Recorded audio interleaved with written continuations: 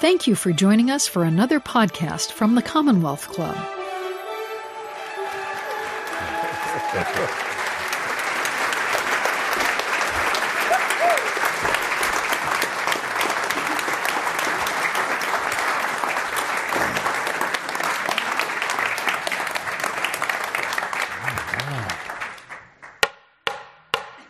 All right. Good evening, everyone, and welcome to the Commonwealth Club.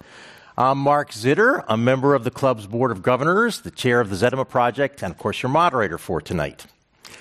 The comedy news quiz, Wait, Wait, Don't Tell Me, is the most popular show on public radio, with nearly 6 million weekly listeners.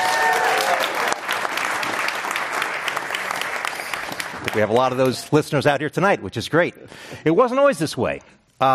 It was the program that didn't take off until Doug Berman, who also had produced the hit NPR show Car Talk, Doug took a chance on a little-known playwright named Peter Sagal to serve as host. And ever since, the show has drawn enthusiastic audiences, both on the radio and at its home in Chicago, as well as on the road. 2 days ago, Wait, Wait, Don't Tell Me taped its 1,000th show. How about that? So what is the secret to the program's success? These two guests tonight are going to help tell us the answer to that question. I have Peter Sagal, the host of Wait, Wait since 1998.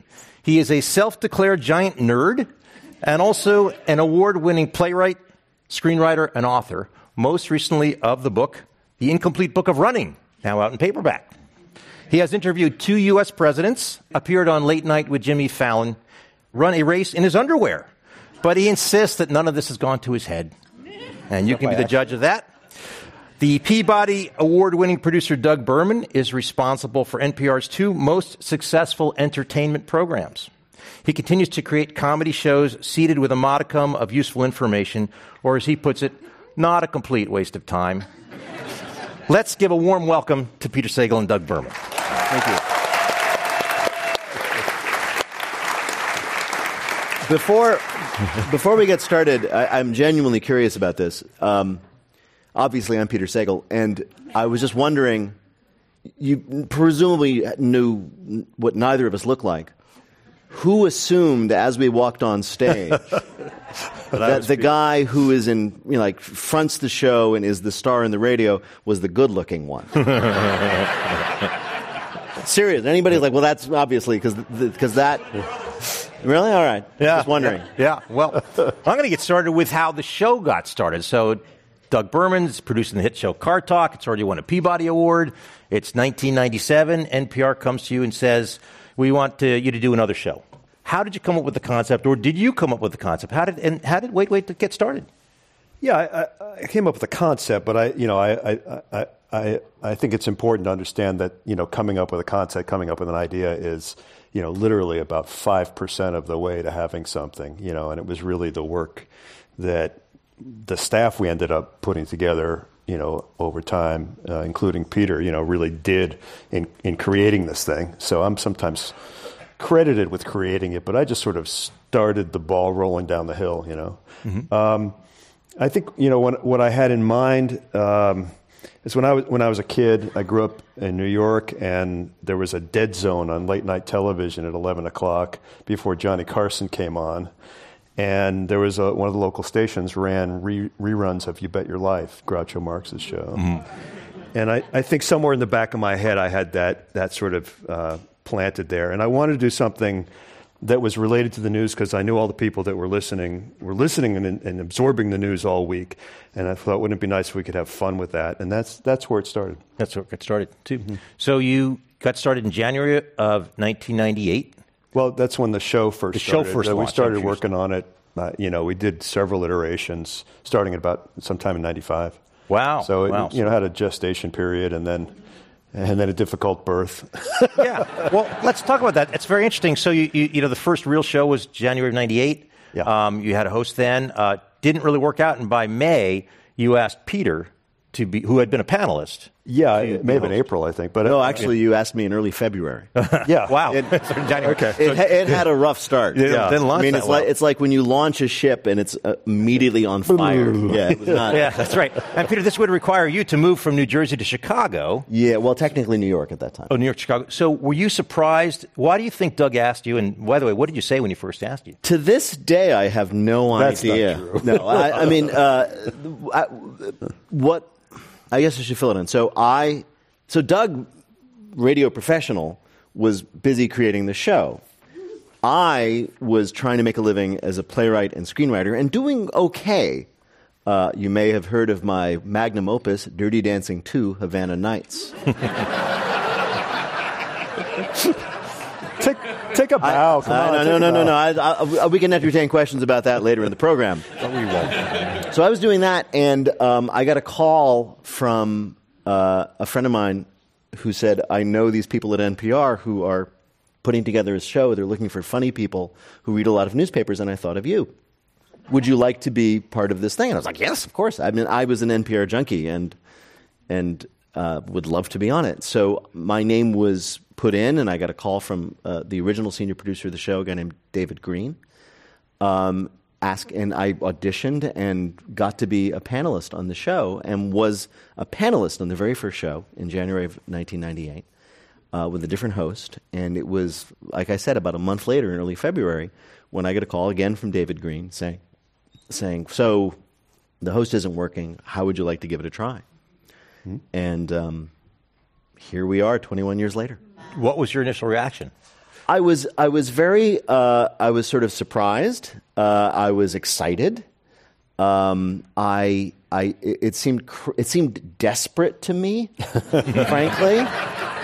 It was.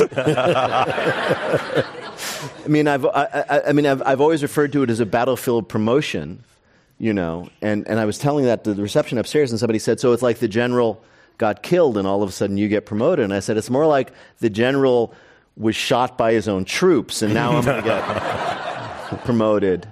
I mean, I literally had no idea how to do anything related to this job. I had never done anything like it. In fact, after doing it for a while, they decided to hire me permanently. I had to apply through the formal process to NPR to be considered for the job that I was doing. And I had to fill out this application, and they said, "What is your experience in radio?" with like an enormous like space to write in. And all I could write was like, "Well, I've been hosting Wait, Don't Tell Me for 3 months." That's it. But I have both a curse and I guess ultimately a blessing, which is I have this weird belief that I could do anything. Mm-hmm. And that with one exception, I've always been wrong. So,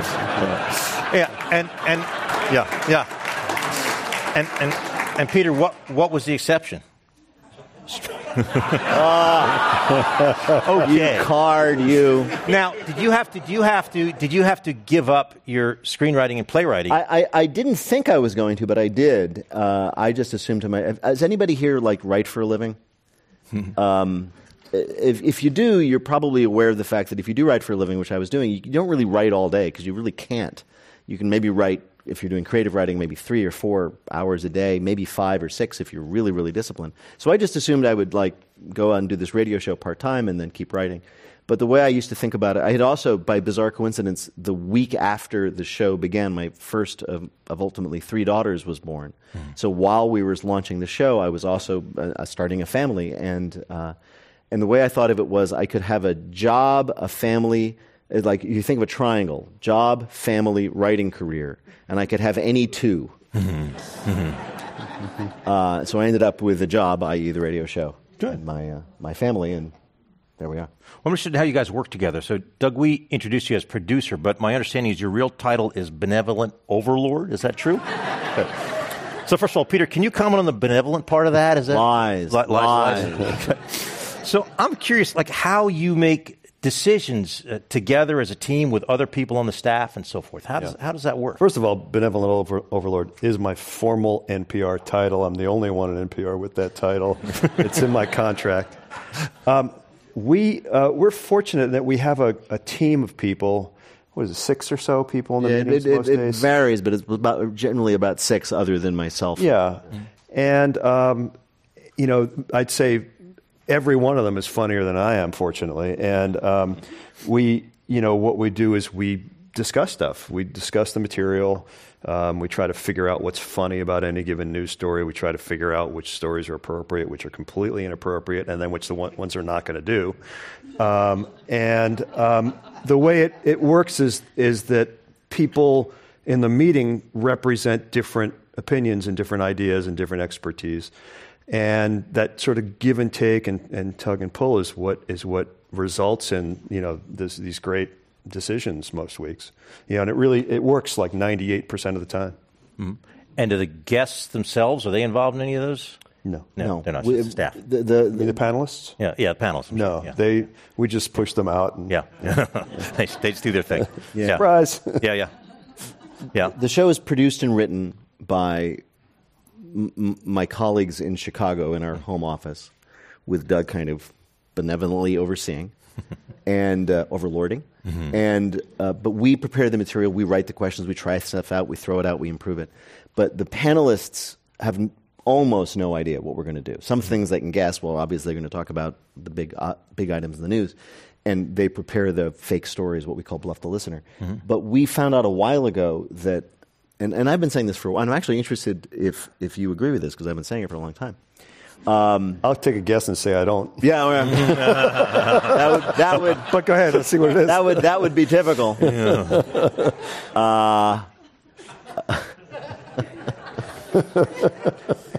So my joke is that whichever of us dies first. This is your joke. This is my joke. Whichever of us dies first, the other one will be standing over the grave, going, "Fine, I got the last word." Anyway. So what I think is, there are a lot of people who do what we do, who make fun of the week's news. And I know some of them, and they're incredibly smart, and they have this incredible amount of firepower to bring to the problem. Like Stephen Colbert must have 15 writers. Mm-hmm. I think Jon Stewart had literally 30 writers. And what they do is incredibly polished, brilliant writing that they practice and polish and put in visual elements. And so it's just a great produced bit of comedy. And we don't have the resources to do that. But more to the point, that's not exactly what we do. What we do is basically improv. Mm-hmm. Because the thrill and the fun of our show is that it sounds live. Because it is live, at least it was live to tape, in that we don't know what the panelists are going to say. They don't know what we're going to ask them. And so what you're hearing when it sounds like somebody is coming up with something off the top of their head, they are. Mm-hmm. And I think that is how we stand out in this crowded, I think what they say here in the Bay Area, space. So most of it's, a lot of it's written, and then it's improvised over the list. We sort of, basically the way I put it is we spent all week preparing to be unprepared, preparing to be spontaneous. So I'll have in front of me, when we do our show, I'll have a script that we've all written and collaborated on and polished and redone. But, it's a little bit like, have you ever listened to Supreme Court arguments? Like a lawyer will prepare and practice with his colleagues or her colleagues, and they'll get ready to make their argument to the Supreme Court, and they get 4 sentences in, and the next thing you know, Ruth Bader Ginsburg saying, "Well, that sounds ridiculous," and all of a sudden have to go with it. That's basically my experience. We do all this preparation, and instead of Ruth Bader Ginsburg, it's Paula Poundstone. And I learned long ago that the only thing you can do is just jump on her boat and go where she's going. Yeah, you're not going to. There's no fault bring her back. Well, you mentioned Bluff the Listener, which is actually my favorite individual part of the show. And for those of you who don't know, Bluff the Listener is when they pick a theme, and each of the 3 panelists reads a story that's based on that theme. And only one of the 3 stories is true. And they all seem highly improbable, right, from the start. And the contestant has to guess which story is true to win the prize. I love this part, but I'm terrible at it. And when I try to guess it, I get less than random chance, I'm sure, overall, too. I don't know what that says about me, that I'm unable to guess implausible stories or believe them, but I'd never win the prize. But I'm curious, do you write those? Do the panelists write them? Where do those stories come from? Well, first, the staff picks the real story. We always start there. Mm-hmm. And we always look for a story that we label as NFW, which stands for no way.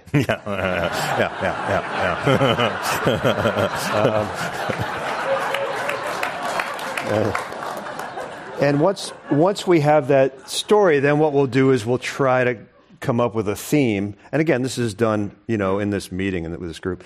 We'll try to come up with a theme that sort of includes that story, but gives the two other panelists a chance to do a creative writing exercise and come up with a story that fits that theme, and produces this set altogether of three stories that can, feasibly be described under this theme. Yeah. And then what we'll do is we'll assign the real one to somebody, and we'll usually discuss that. Who do we think will best handle the real one, and more often who will best handle the bluffs. And then the panelists are responsible for writing their own stories, and we edit them and we help them polish them, and then they come up with it. That's the panelists. So, I always think you hired people whoever applies for the job and lies on their resume, they're the best people to to take it, because those are great. And you've had a lot of terrific panelists on the show and along the way. But I wanted to ask you, what about the duds? Who's the worst panelist you've ever had on the show? Why don't we talk about the worst guest? Yeah, agree on that's that. easy. Yeah. I will tell you one story is many years ago, it must have been in the early 2000s, because we're in Chicago, we were working with Second City to look for talent, and we had this guy come in, and he was very successful at Second City. He was very funny. He was already sort of acclaimed there, and he came in, and we put him in the panel for like 2 shows, and he just didn't have it, and which is no fault of his. Our show is really hard to do. You have to be spontaneous, but you have to. It's a weird skill set. Very talented people have come to our show and not succeeded because it's just so odd. And that guy, so we sort of said, "Oh, thanks, it didn't work out." And I don't remember what happened to him. His name was Keegan Michael Key. Never know. This is, of course, the judgment of talent that arrived at me. So I think there's. But. So we generally speaking, I think we agree on this. We're at the point where we know what we're doing, and our current panelists are so good that we can take a flyer on somebody. We can bring somebody in like what we think of as the third chair. And sometimes they'll be great. Like recently, like last year, we invited in this woman named Maeve Higgins, who we instantly all fell in love with. She was amazing. Her voice is brilliant. One of the things that I have learned from Doug, and had to learn, it was a little difficult, is that far more than the content of what you say, how clever you are, how inventive your humor is, whatever, in radio, it's far more important how you sound. And that's not necessarily the timbre of your voice or your accent, although those contribute. But it's, do you sound like somebody people might like? Do you sound pleasant and likable and somebody they want to spend their time with? Which ultimately was the secret of Car Talk, I think. I don't think you'd disagree. That Tom and Ray were just delightful people that people wanted to spend an hour with. It didn't matter what they were talking about. Yeah.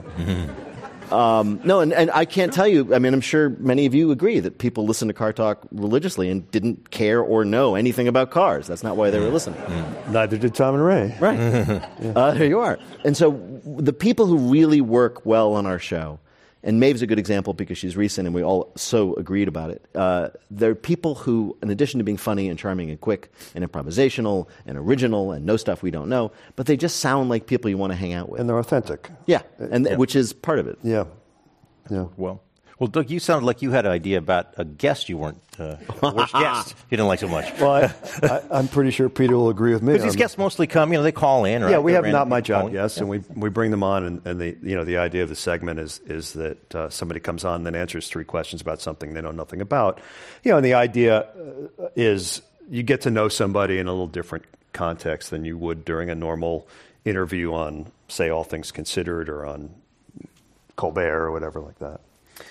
And there was one guest we had one time, and I think you probably know him. Oh, yeah. Mm-hmm. He instantly took the crown. He was within a minute. We all hated the guy, and we were like, "Oh no, wait a minute! I'm sorry. You're being kind. His name is Gene Simmons." Okay. And in fact, he was so awful and obnoxious that I swore at that time, and this was 2002, that I would tell everybody who asked, who's your worst guest? Gene Simmons. That's S-I-M-M. Yeah. He was so awful that one of the panelists, Roy Blunt Jr., confessed afterwards that he almost just said, "Let's stop this. Let's cut this interview off. He wanted to stop in the middle of the interview and just stop doing it. What was so bad about it? Well, he was obnoxious in a way that was really unpleasant. You know, he was as opposed to the pleasant obnoxiousness. There's a certain pleasant obnoxiousness.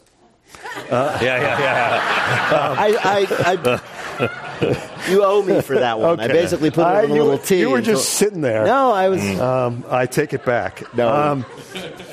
He made fun of the way Peter spoke, and he made fun of people's names, and what else did he do? He was just all right. He was disgusting. So, I call and speak to all of our guests prior to interviewing them in the air. I want to get to know them. I want to make sure they know what they're getting into. Sometimes they think they're going on like real NPR, and I need to dissuade them. This story will involve an ethnic slur. So I'm talking to him, and I say to him, because he had just come out with a book, and what's interesting about Gene Simmons is that he was raised as an Orthodox Jew who went to yeshiva, and he left yeshiva to pursue rock and roll because he thought that would be more fun. He was correct in this. And we all thought... Otherwise, it's the story of the failure of religious education. Right.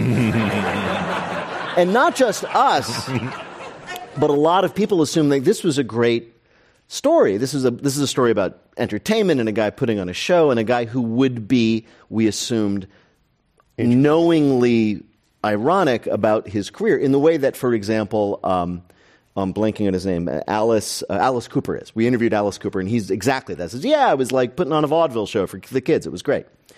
So I'm talking to Gene Simmons on the phone, and I say, I wish I had known you were Jewish because I didn't have any really cool Jewish role models growing up. We just had Woody Allen, and he's like, well, how about Moses?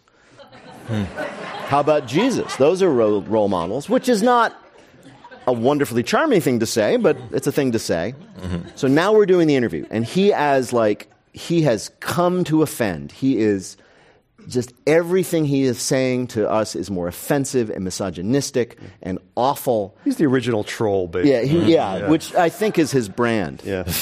And so I'm desperate because I'm sitting, at this point we're in the control room, we're not doing it live in front of an audience, and my producers are pulling out their hair because this guy is awful, there's nothing we can broadcast. And all of a sudden I think of that exchange that I had with him, and I'm like, as lame as that was, it's better than this horror. So I say, now we're taping for the radio show, I say, Gene, I wish I had known you were Jewish when I was growing up. I could have used a cooler role model. He said, yep, I'm a kike. That's Gene Simmons. Wow. Lovely. And so, 17 years later, I'm still mad about it. You still remember it. But my vengeance is Gene Simmons. He sucks. He's the... He will always have the crown. I don't think anybody's ever going to top him for worst. No one will. Everybody else is a breeze compared to Gene Simmons. Yeah. Good. And even if they do, we're still going to say Gene Simmons. Yeah, it sounds like it. Did everyone get that Gene Simmons part? Well, I want to make sure we're, of course, we're talking about wait, but we can't go through tonight without saying a few things about Car Talk. So, any Car Talk fans here, by the way? Everybody? Looks like pretty much everybody. So, Doug, you've had the two biggest comedy hits on public radio. I know that that's damning with faint praise. Yeah, that's what you said. It's kind of like the tallest of the seven dwarfs, right? Doug has been wise in choosing his competition. Yeah. But Car Talk and Wait, what do those two shows have in common, and why do you think they were both successful? Yeah, I mean, for one thing, I think you mentioned this early on, that I think that they both are not a complete waste of time. Where they're essentially entertainment shows. But there's a modicum of information in them. There's something you walk away with knowing that you didn't know before, and you're a little happy about knowing it, or you're something you want to tell somebody. So I think they have that in common. I think they both feature very authentic, interesting people who you like to spend time with, who have an overall sort of positive view of humanity and of the world. And I think that's, those are the key elements of what they have in common, what makes them both successful. And Tom Ray Magliozzi were such unusual people, right? They're MIT engineers. Tom had a PhD. They were mechanics with all that stuff. Yep. And Tom didn't even like cars that much, did he? What we heard. He liked cars, but he thought they were a pain in the ass. Yeah. I mean, their message was, hey, it's only a car. Yeah. know? And how did they get on the radio? I mean, they were doing the show for 10 years, a little local program, right? Yeah, this is one of the great things about NPR. And this is, Peter referred to this earlier as like, he didn't have any experience. Well, NPR has got a long history of taking people who have a lot of substance or a lot of something to offer and putting them on the radio, even though they've never been on before. And so it's a collection of unique and special people. And those, they were two of them, certainly. Yeah. They were, they had a garage business they were starting up. And one day, the person who was doing this little, call-in show called them over and said, hey, I want to do a panel show with mechanics. Are you guys interested? And Ray said, hey, Tom, you busy? I don't want to do it. You go. And he sent Tom over, and there was supposed to be a panel of 6. And Tom got there that night, and there was a panel of 1. And he took questions for half an hour, and it went really well. And the guy said, you want to come back sometime? He said, yeah, can I bring my brother? And so they came back, and they ended up with their own show, for which they volunteered in for a long time. And it was another wonderful case of benign neglect, where for a number of years, nobody cared what they did, nobody listened, nobody corrected them, and nobody told them how to be on the radio and how to, be a radio announcer. And so they never got that sort of, that whitewashing that make them sound like everyone else. They became completely comfortable being themselves. And, that's what made the show really work. Yeah. And they really had great senses of humor in person, too, didn't they? And I would say so. Yeah. I mean, they're pretty much exactly what you heard on the air, off the air, You right? should mention- I got to meet them. Tom obviously has passed away, but I got to meet them. It was at a public radio convention around 2001, and I remember and they did not go to the public radio conventions. They you had to drag them. Anything that wasn't fun, they weren't interested. But that's how they lived their lives. I believe. I don't know if you meant the one in Orlando. I believe they came as a favor to Doug because the idea was they were saying, "Oh, you listen to Car Talk? Hey, station, put on this new show from Doug Berman. Wait, don't tell me afterwards." So it was a cross promotion. They were lending us their prestige, and I meet them, and there they are, and I said something, and they laughed. Right? And the first thing I said to myself was, hey, man, I just made Tom and Ray Magliozzi laugh. I'm pretty sharp. And the second thing I said to myself was it's Tom and Ray Magliozzi. They laugh at everything. That's true. It's true. That was true, too. But they really were. I mean, and that in a weird way, that was kind of a lesson to me. Because as I've already established, I had no idea what I was doing. And the fact that these guys were somehow able to project who they genuinely were on the radio, and of course it helped that they were genuinely delightful, was that's how you have to do it. Because if you can't do that, I'll repeat what I said earlier, if you can't be somebody that people want to spend their time with on a regular basis, it doesn't matter how smart or how funny or interesting you are, because people are going to be like, I don't like that guy or gal. And they did whatever they wanted. They were quite irreverent. Did that ever get them in trouble? Did they get sued or anything? Well, they got threatened with suits. We got a number of threats, and the one that came closest, one that was the most concerning, was from a company called Chrysler. Maybe you heard of it. And the particular problem was that Chrysler had just given $1 million to NPR. And not that long after that, somebody called up. This must have been, I don't know when it must have, maybe it's the very late 80s or early 90s or something. And Chrysler was making a minivan called a Caravan. And it came with 2 engine options. One was a 4-cylinder engine that I think was made in Indiana, and the other one was a 6-cylinder engine which they bought from Mitsubishi in Japan. And some guy calls the show and says, hey, I'm going to buy a Dodge Caravan. Which engine should I get? And Ray, who always speaks what he thinks is the truth and who worked on both of those engines, said, you should get the Mitsubishi engine. Said it's a more reliable engine, it's more powerful, and I think you'll be happier with it. And that would have been fine if they had left it at that. But then Tom says, in fact, that's the reason they invented the Caravan, just made it a 7-passenger vehicle, because when you have the 4-cylinder engine and you get to a hill, you need 6 people to get out and push.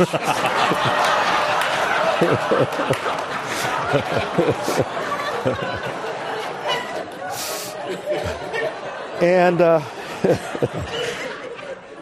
we heard from Chrysler's lawyers the very next morning, and then NPR's lawyers in the afternoon, and it was a little tense for a week. But Ray refused to apologize for it, and he refused to apologize for Tom, and he said, "That's really my opinion. That's my opinion, and I'm sticking with it." And he did, and that was great. And the show went on for another 20 years. So, but yeah, that was the closest we've come. Well, just one little other piece. We promised a little backstory, and just one more thing on Wait, and that is, I always found it amusing. You mentioned to me that you ran their production company, which was called Dewey, Cheatham, and Howe. Yeah.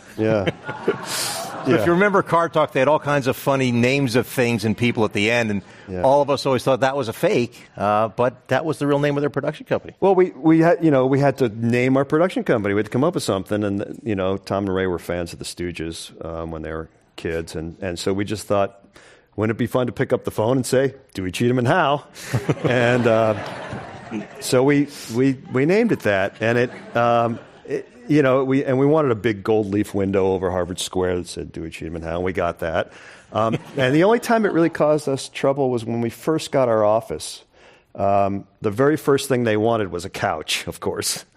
So I dutifully go over to Jordan Marsh in Boston, and I order a couch and to be delivered the following week. And then the following week comes, and the couch doesn't show up. And so I called up the next day, and and they say, well, it got canceled. And why did it get canceled? Hang on, get me a supervisor. The supervisor gets on, and I say, can you tell me why my order was canceled? And the lady says, come on, Dewey, Cheatham, and Howe. You think we're going to fall for that?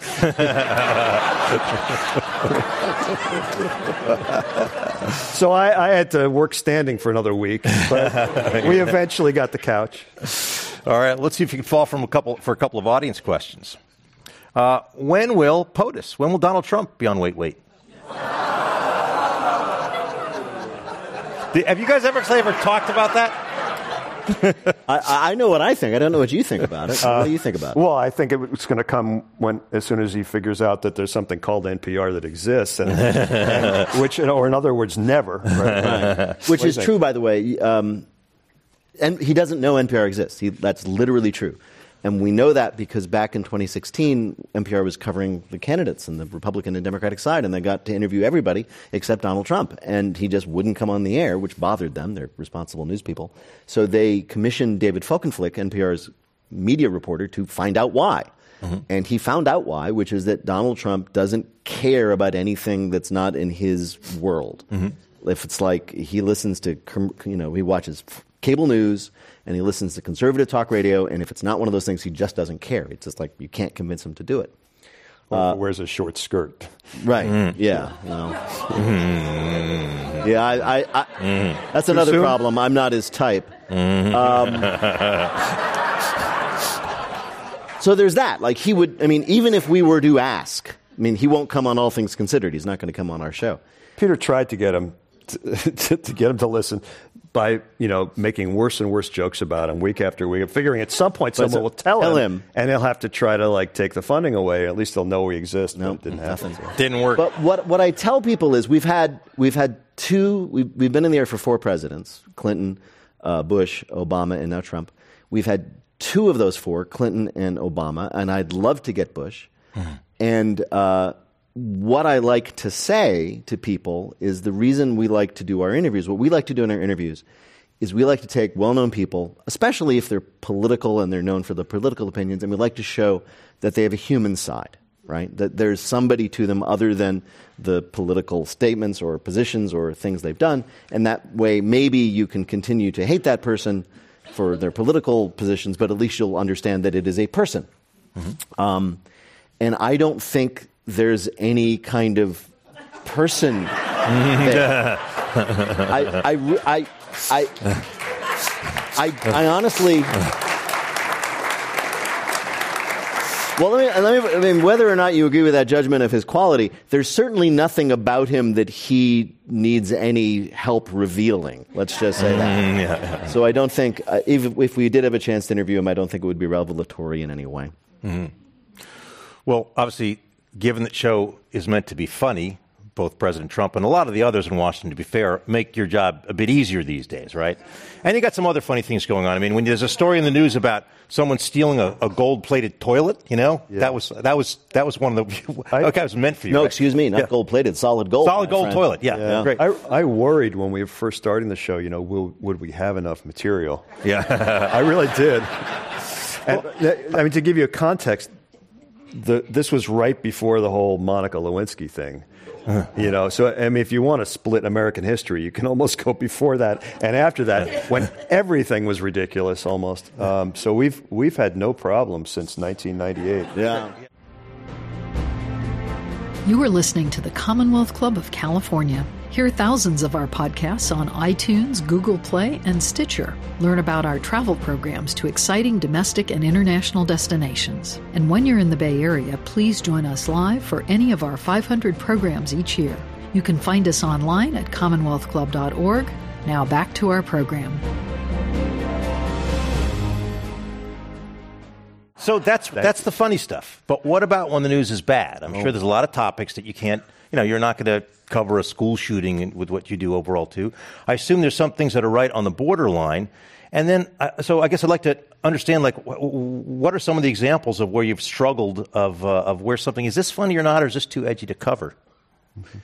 So, yeah, obviously that's a problem, especially in a week. I mean, it's more of a problem than you think, because if something terrible happens in a given week, a school shooting, a massacre, whatever, obviously we're not going to make jokes about that.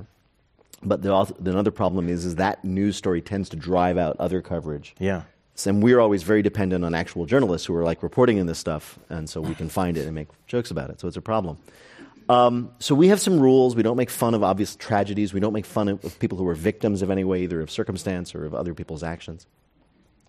And we actually see ourselves as sort of a balm, if you will, for a listening audience that sometimes, especially these days, is traumatized by the news.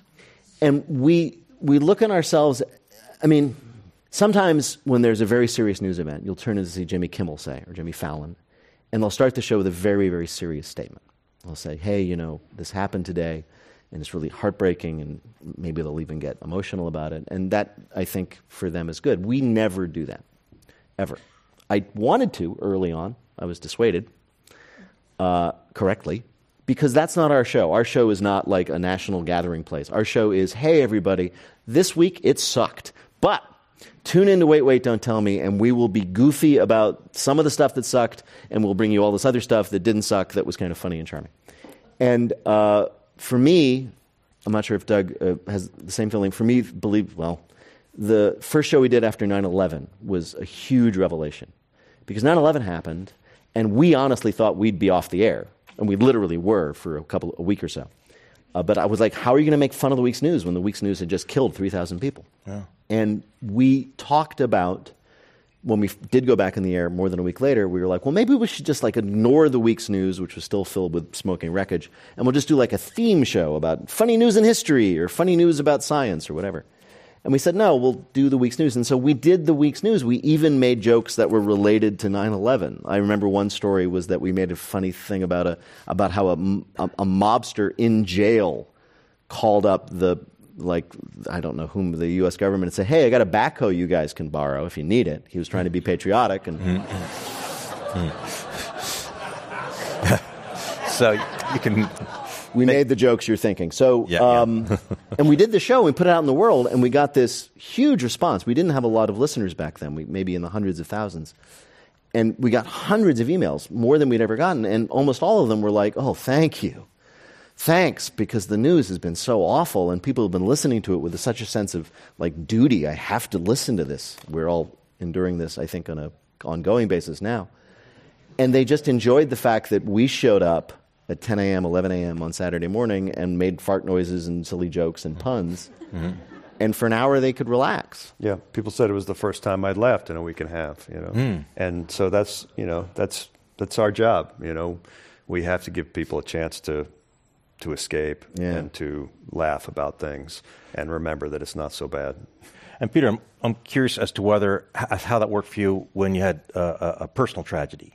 You write in your book, Peter's a marathon runner, and you see in his book that during the Boston Marathon bombing, Peter had run that marathon and narrowly escaped, we're talking by seconds, by being at the finish line when the bombing happened. Yeah, that was How weird. was that for you when you did the next show? That was kind of, I don't think we mentioned it. Yeah, this is true. I ran the 2013 Boston Marathon as a guide for a blind runner, and we had just crossed the finish line when the bomb went off right behind us. That was interesting. Not what one expects. And I'm I need to be very careful about that topic because I can't even hint or allow anybody to think that I consider myself a victim of the Boston Marathon bombing. I'm fine. I wasn't traumatized. People were hurt and killed. That was not me. What is kind of interesting, though, and is related, if you've read my book, is my book also talks about a personal crisis that I was going through at the same time, which was very, very difficult. My marriage was breaking up, and it happened in the worst way. And it was very, very difficult. Without getting into details why. And there were days when I just felt miserable, and yet I had to go and do this job in which I'm not allowed to be miserable. I have to be cheerful and fun and up because of you sons of bitches. Look at that. You can get a laugh insulting people. That's pretty good. I am not your clown. Anyway. And it was tough. And in fact, things got so difficult that our boss at the time, or my boss, a guy at NPR, actually offered me a time to take a leave of absence. But I couldn't because lawyers are expensive. And I'm sure none of you are lawyers. Mm-hmm. And what I found, which is why I bring all this up here, is that I had to do the show. And I can't do the show if I'm miserable or depressed or thinking about the things that are making me miserable or depressed. I had to be cheerful. And what I found was like doing the show on a weekly basis, because I had to, actually help me get through what I was going through. Because I had to put it aside, all the stuff that I was worrying about, and do the show and be funny and be up and be charming and be happy to talk to people and be happy to be there. And it turns out if you force yourself to do those things, you eventually start believing them. And weirdly, we're sort of nationally in a time of trauma where a lot of us have an emotional reaction to the news that's almost as if you're personally being assaulted or offended or whatever. And it's emotional. And people come up to me all the time after the show. We always meet the audience, and they say, oh, wow, listening to your show gets me through the week, looking forward to it. And I tell them the truth, which is being able to do the show helps us get through the week. Because we're feeling, I think I can say, the same way about things as probably most of you are.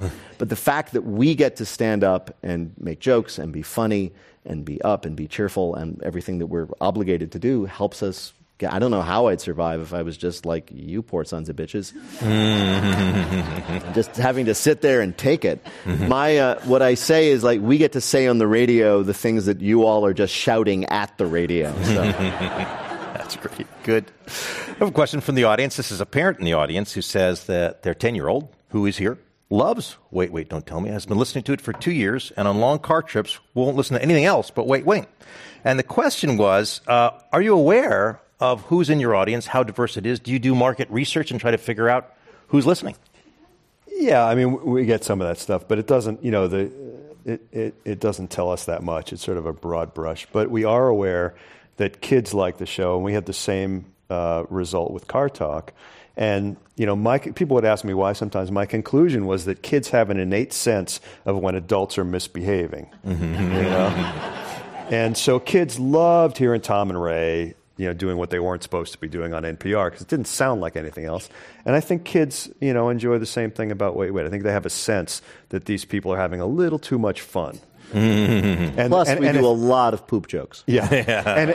And if their parent were there, the parent would be shushing them. Yeah. So, Peter, did your daughters, your kids listen to Wait, Wait? Well, now they're all sort of teenager older, so they have no time for it. Yeah. When they were little, they kind of enjoyed that their father's voice would come on the radio. Mm-hmm. But then they used to come to the show and kind of enjoy it for the most part. So here's another audience question about who is your white whale guest? Somebody you've tried to get on the show but have been unsuccessful. Well, George W. Bush. Mm-hmm. We'd love to get President Obama to come back on. He was on when he was a senator prior to being elected. Although, I'm going to brag, he left the stage. He was there with us in person. He left the stage, and as soon as he was gone, I looked at the audience and said, that guy's going to be president. So it's my fault. I like to think that he had heard me from off stage and said, wait a minute, that's a good idea. There are some people we keep trying to get. We're all huge fans of Amy Poehler, and we've tried to get her for years, and she always turns us down very graciously. Mm-hmm. Every year we go to Tanglewood, and we try to get James Taylor, who lives there, and he always turns us down not graciously. I don't know. How about you? Oh, I don't know. I've been thrilled with all the guests we have, and I'm not a big celebrity lover, I have to say. I'm always much more fond of the guests who I don't expect anything from. Yeah, that's and always. And they turn out to just be delightful in some way. I mean, I was just remembering Christina Lagarde. Oh, she was great. Yeah, she was the head of she still is, I think, the head of the International Monetary Fund. And this happens sometimes. Very serious people end up on our show because their staff thinks it would be hilarious. Yeah. Well. And they have no idea who we are. Now, former staff. Yeah. And so they get on the show, and I love it because here's Christine Lagarde, and she is French, and she is the head of the International Monetary Fund, and we're not going to talk about anything that she normally talks about. Yeah. Because we don't understand it. and we're going to ask her about something else that we can understand, and so they get to talk about things they don't normally get to talk about. Mm-hmm. And they really like it. And so we ended up talking to Christine Lagarde about her career as a member of the French national synchronized swimming team. Mm-hmm. Yeah. And about the role that leg hair plays. Oh, it was amazing. It turns out, who knew this, Christine Lagarde, that synchronized swimmers do not shave their legs. And the reason is because if you think about it, they're upside down in the water, their legs are out of the water, and the only way they can tell how high their legs are or whether they're whether in the air rather than is by water. Feeling the air with their leg hairs. How about that? We learned that from the head of the. We learned something tonight. So what was? This is NPR. I know. Wasn't that great? Well, she loved telling us that story. We loved hearing it. Everybody wins. Well, you mentioned another part of the show called Not My Job. Yes. Right, which is where guests are quizzed. That's the same thing there, too. Yeah. I jotted down a couple of examples when you had Madeleine Albright, the former U.S. Secretary of State, on, and you asked her about the history of Hugh Hefner and Playboy magazine. I can't remember why we did that. I don't know either. And author Salman Rushdie, who may have been under the fatwa at the time, I'm not sure, was asked about the history of Pez candy. Yeah. Where do you come up with these? Just the dumbest damn things. Yeah. We sit around like we just did this. This is what we get to do every day for a living. Like we just did it today. Great. Today this week we're gonna have Gloria Steinem on the show, which is exciting. Yeah. And so what are we going to talk to Gloria Steinem about? And so sometimes it's puns in their name. Sometimes it's like, well, they do this. Maybe they'll ask about that. But here's a good example from last week. We had this. It turns out, incredibly charming, fun scientist from the University of Utah named Nalini Nadkarni, she created the field of forest canopy biology. She's the first person to say, I bet there's some interesting things up there. And she made her name, and she created this field, and she's very famous. And so we asked her about canapes.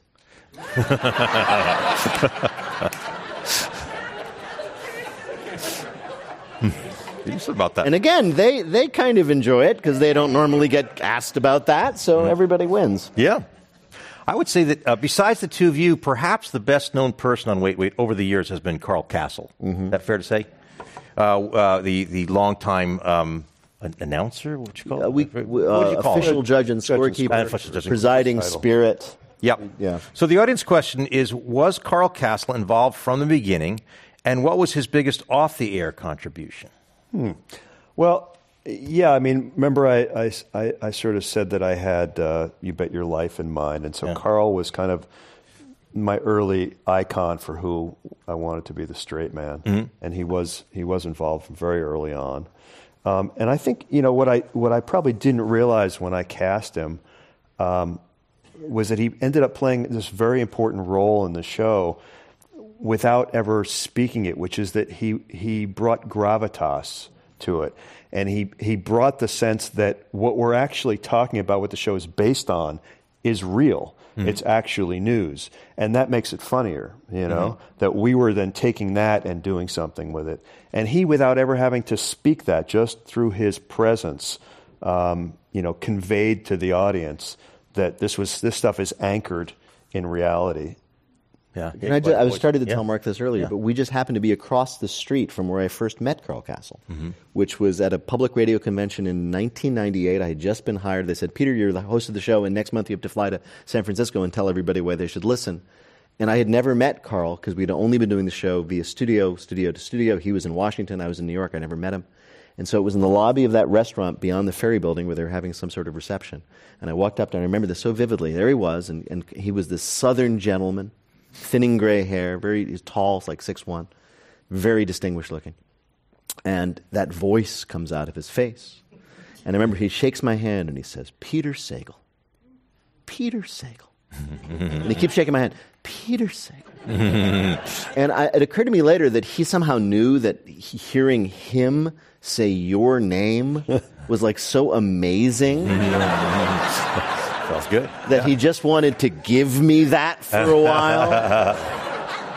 That's great. We all loved him. He was a very, very nice man. The nicest man. Decent man. What a voice. Yeah, a great guy. Voice. Really. And as nice as you would imagine he was. And here's the great thing about Carl, and I talk about this a lot when we talk about him, because it's something I tried to learn from him.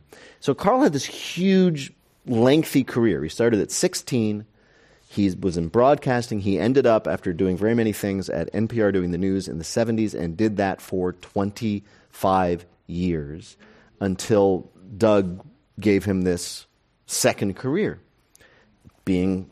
he did both for... Yeah, he did both for a while, but he really... Hedging his bets, which is smart. And so he must have been in his 60s, right? He died like 20 years later in his early 80s. So let's say he was in his early 60s. And so he got this sort of thing, and like all serious people, he really wanted to be funny, so he really enjoyed getting laughs, and he would do anything we asked him to do to get a laugh. He was great. But he so much appreciated every day he got to do it. He never had a bad day. He never complained. He never pulled a star things. I'm tired. I want to go home. I don't want to do this. He was so grateful just to be able to do this. And it really was a lesson. And sometimes when I'm feeling a little full of myself and thinking, well, I deserve better than this, or I'm tired of doing it, I just remember, what would Carl say? And Carl would say, Carl would look at me and say, he would never be the kind of person who would ever lecture you, but he would certainly show you by example that you should be grateful that you have this amazing ability to talk to people and enjoy yourself doing it. So he also had time for everybody. People would line up after the shows to speak to him. Paul is the same way. Yeah. They both feel if people are willing to listen to me or come out and see me, the least I can do is speak to them as long as they want to speak to me, which is also a really nice example for everybody. It's funny. I didn't think tonight we'd talk about things that Paula Poundstone and Carl Castle had in common. They're similarly Paula, we sign autographs, and I'm tired, and I always think of I look at the line of people in front of me, and behind the last person is a martini. Get there. Meanwhile, Paula has twice as many people, and she's spending twice as much time, if not more, with each of them.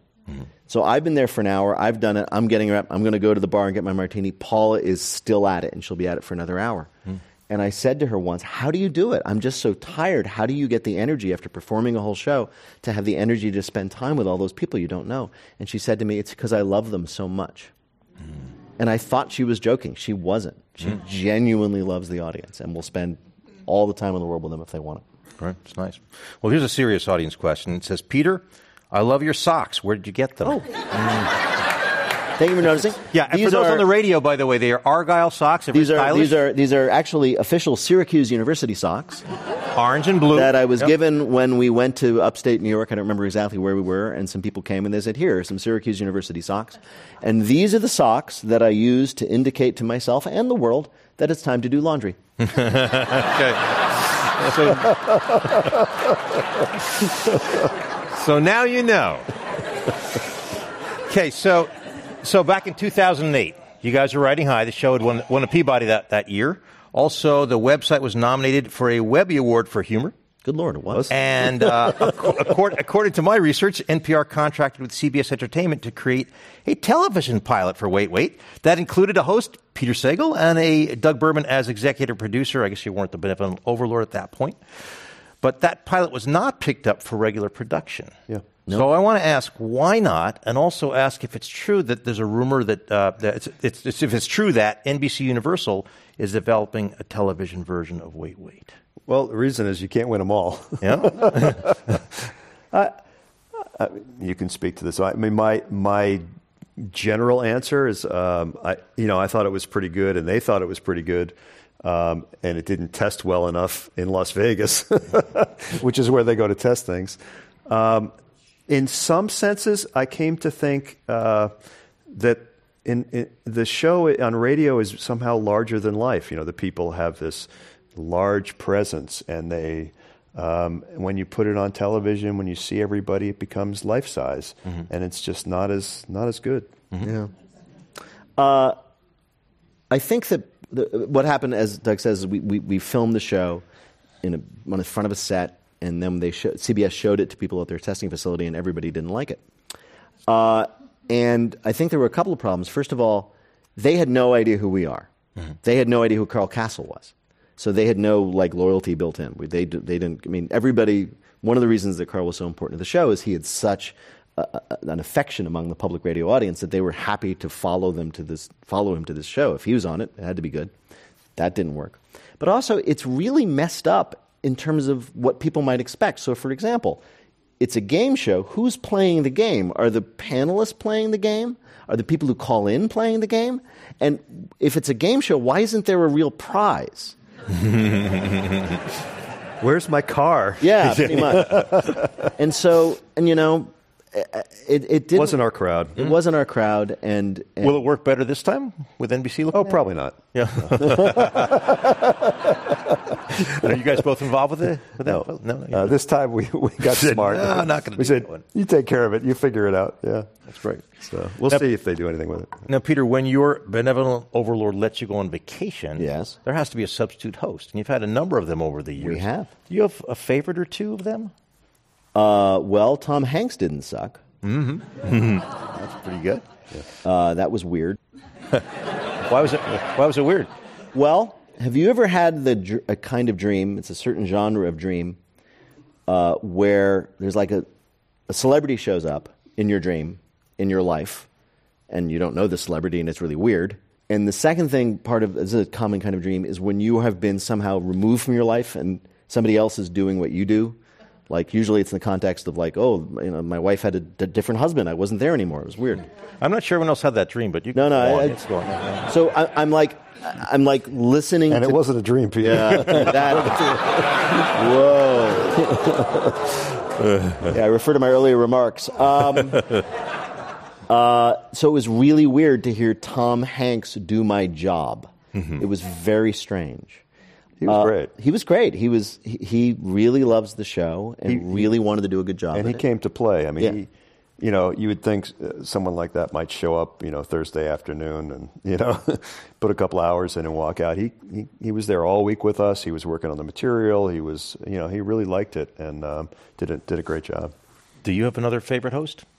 Substitute? I thought Jessie Klein did a great job for us great when she did it. I think Peter Gross has been great. I mean, there are others. Mike Pesca's done a nice job. It's not an easy job. I mean, it's everybody is pinch hitting for Lou Gehrig. So it's. I had to think about that and decide if it was a compliment, and it is. So proceed. Yeah. Thank you. Whatever we do is going to be different. Hopefully it'll be different in a good way, but it's never going to be what people, have come to love and sort of count on every week. So we know that's happening when we have a guest host, and that's why we chain Peter to the desk most of the year. And rarely let him away. And Peter, you said earlier that you don't feel like that Wait is kind of part of a national conversation exactly, but to what degree are you? I mean, if you've got 6 million listeners, it's weird. I think we're not on the same level of cultural relevance as the guys on TV. And that's just because TV in America is privileged. Mm-hmm. It's like everybody watches TV. If you're on TV, you're famous, even if people don't watch your show. Like, for example, I have never seen an episode of Keeping Up with the Kardashians, not a minute of one. But I know exactly who Kim Kardashian is. Mm-hmm. And that's just not true in radio. And I think it's particularly not true in public radio. There are the people who like public radio, and there are people who've never heard of it and don't listen. Mm-hmm. There's nobody who knows about public radio but doesn't like it, because why would they be spending their time? Although I have to say, I think this is true, that our listenership numbers are actually higher than a lot of that stuff. Which is weird. Because pure number of people who listen. Yeah. During the heyday of Jon Stewart, when he was in The Daily Show, we were told once that more people listened to our show than watched Stewart and Colbert combined. Really?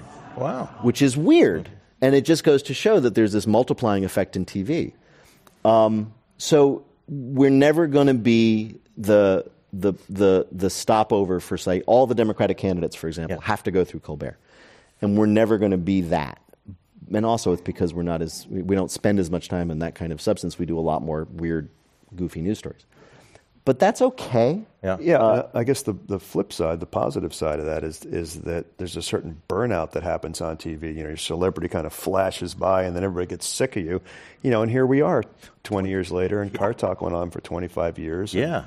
And, it's a nice companionable thing that happens, every week, and it's like visiting with a friend you like or a guest you like. Yeah. Now, Doug, since you've had these 2 hits on public radio, a medium that doesn't have lots and lots of well-known hits, I know you've told me many people have come to you with other ideas. Some of them good, some of them not so good. What are some of the most of them not so good. Most of them not so good. What are some of the most creative ideas people have approached you with? Well, there was the Car Talk of cosmetics. I didn't really go for that one. That's the nature of, everybody wants to do a Car Talk of, and it's a subject that they are they're particularly expert in, and think they're very funny in. Mm-hmm. And in most cases, neither is true. And then, the weight of something or other, they want to focus in on something. So, and then, there are a bunch of off-the-wall ideas that people just want done. And I stole this phrase from a professor of mine at Wesleyan named Alvin Lucier, who once I ran into him, and I said, "How you doing?" He said, "Well, I'm in my declining years." He said, "People ask me to do stuff now, and I decline." That's pretty good. Anybody ever approached you with an idea you thought, "Hey, that's actually pretty good"? Yeah, no, I encourage people who have good ideas. I just don't want to do the work. Yeah, I'm happy to talk to them about it. You talked about how much you enjoy the show. Do you ever get tired of it? Do you ever feel like, oh man, I wish I didn't have to do it? As poor Doug knows, I've gone through times where I've been like, oh man, we're doing it again. Mm-hmm. But recently, not so much. Mm-hmm. Recently, I've been very engaged, and the reason is because people constantly let us know how much they rely on us. Mm-hmm. And I really have come around to believe that all of us, and myself in particular, because I'm sort of the ringleader, we're doing a public service. Mm-hmm. And, people say, the joke about our current troubles is people will sometimes ask you, what'd you do during the war, Daddy? Or Grandpa, or whatever the cliche is. Did you just tweet? Mm-hmm.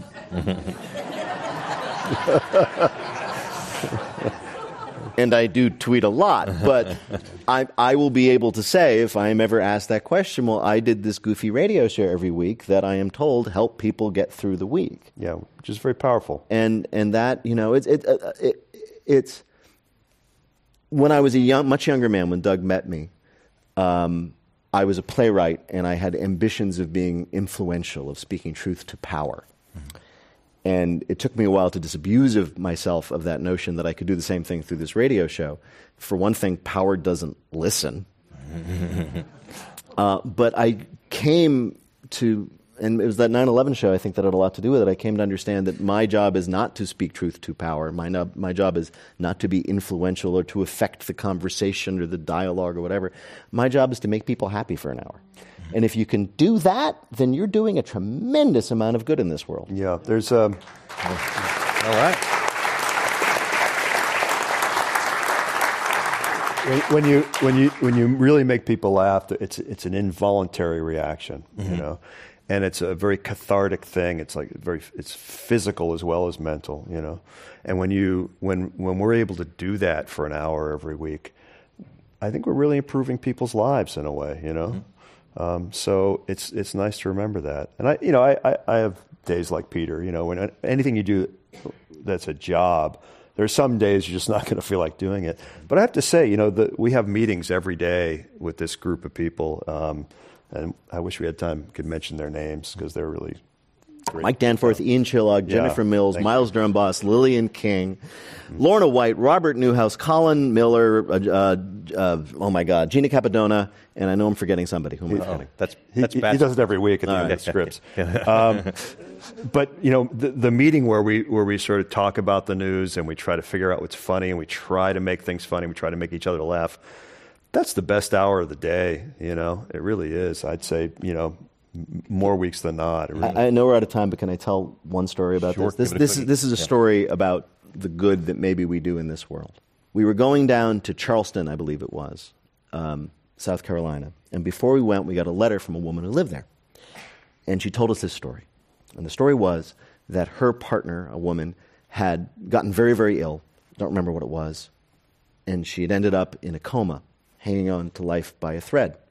And the doctors told the woman who was writing to us, that woman, they said, look, your partner's in this deep coma. We've done everything we can for her.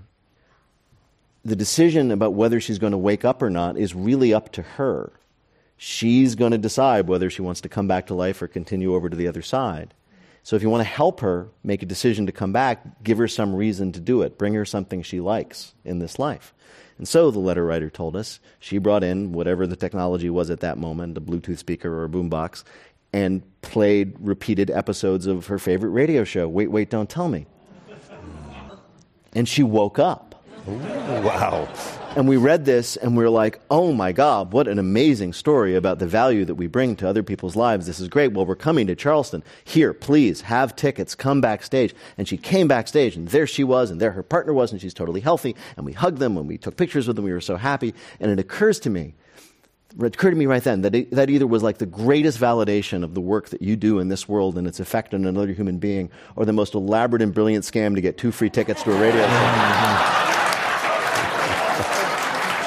Could be. And I got to say, I'm okay with either. Yeah, that's good. We had a similar experiences with Car Talk. This woman wrote to us, and I think it was her husband, had been declining into Alzheimer's. And you know, over the years, he sort of drifted further and further away, and they had less and less, you know, real communication. And they were driving in the car one day, and she'd really lost him for the most part. And Car Talk was on the radio, and the guy said something, started laughing, and all of a sudden, he started laughing, and he looked at her, and she looked at him, and they had this laugh together that they hadn't had, you know, in years. And she said, and at that moment, I plowed into the back of a pickup truck. But she said, it was worth it, and thank you. Another great story. Thank you. Yeah. That's wonderful. That's wonderful. Well, we really have just time for just one more question, so I've got a quickie that you can both answer separately. Very simple. What was your favorite Wait, Wait episode ever? That's not. You know, we're all going to go back and listen to it. Can you ask us another one? That's really hard. That's the one I got.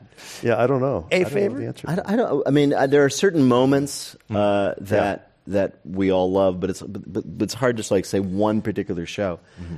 I mean, obviously, the Not My Job guests have been very impressive. When Senator Obama came, that was pretty cool. I remember when the when the Scooter Lidby case was completed, and then he was commuted, the sentence was commuted by the president, George W. Bush, Patrick Fitzgerald, the prosecutor who had prosecuted the Scooter Libby case, the only interview he did was with us. Mm-hmm. And I asked him, I said, everybody wants to interview you. Why are you interviewing with us? And he said, well, because I can answer your questions. And we there are all those moments that you love with, like, Paula going off on some study or some elaborate riff that somebody else goes on or some story that Roy Blunt tells. We all love those too. Mm-hmm. But like a single episode, it's hard to say. Yeah, I don't think I could ever. How about a moment? I'll give you a moment that wasn't on the air, that I remember very well. That I'm sure Peter remembers. We were in Berkeley, California, at the Zellerbach, and they had an interpreter for deaf people, and so everything that was said on the stage, this woman would repeat in sign language for people who couldn't hear it. And at some point, I think it was Sue Ellicott and Adam Felber. Felber, and Paula. Yeah, and Paula were there. And they noticed this happening. And, of course, with their minds, they decide, let's have some fun. And they say, this woman has to say everything we say. And the woman then repeats, this woman has to say everything we say. The context was, we were doing a show, we did this at the time, we were doing a show about history. Yeah. And the real news story was about Ronald Reagan getting some law through Congress. Budget or something. Yeah. And his quote was, God, I feel like I just crapped a pineapple. Yeah. And I had said it twice when Sue Ellicott said, every time you say crap a pineapple, she has to sign crap this. To which Paula Poundstone said, oh, so you mean that if I were to say, as Peter just did, that like I'm talking about crapping a pineapple, she has to sign the words crap a pineapple. And Adam Felber said, well, what if you were to say to crap a wriggling ferret? And so it went on. And they wanted to see how far they could. And it went on. This woman. And it went on for a long time. Yeah. And we didn't broadcast. We couldn't broadcast at the time because this was 1999 or so, and it was just inappropriate for that time. And of course, since then we've had HBO and Netflix, and we finally decided, let's air it. What the hell? And so we did. We put it on a fundraiser. This is actually, I don't know if you remember this, but we decided, okay, we're going to broadcast this. Did we decide not to ask? Yeah. Yeah, I think that's what we did. One of Doug Berman's rules for life is don't ask permission, ask for forgiveness. So we did that, and as I remember, and one of the very, very few times NPR has ever called us on the carpet, they said, okay, do you understand? Because this was right after the whole thing with the Super Bowl thing with Justin Timberlake and whatever, and so the FCC was all of a sudden well, we can't have any obscenity. And somebody from NPR told us, do you realize that you get fined by the FCC for every single instance of a profanity, and in that segment you say the word crap or crapping 45 times? So that's I didn't know there was a 44 crap limit. I mean, no. So they said that is we could be fined $500,000. So we've never been able to broadcast it again. Wow, well, we can't top that. So I'm going to say let's thank our hosts Peter Sagal and Doug Berman of NPR's phenomenal Late Late Show Comedy. Mr. Berman, how about that? This is Mark Zitter. Yes. We also thank everyone here in San Francisco, as well as our audience on radio, television, and the Internet. I'm Mark Zitter, and now this meeting of the Commonwealth Club is adjourned. Thank you for saving the story of the crapping of the pineapple.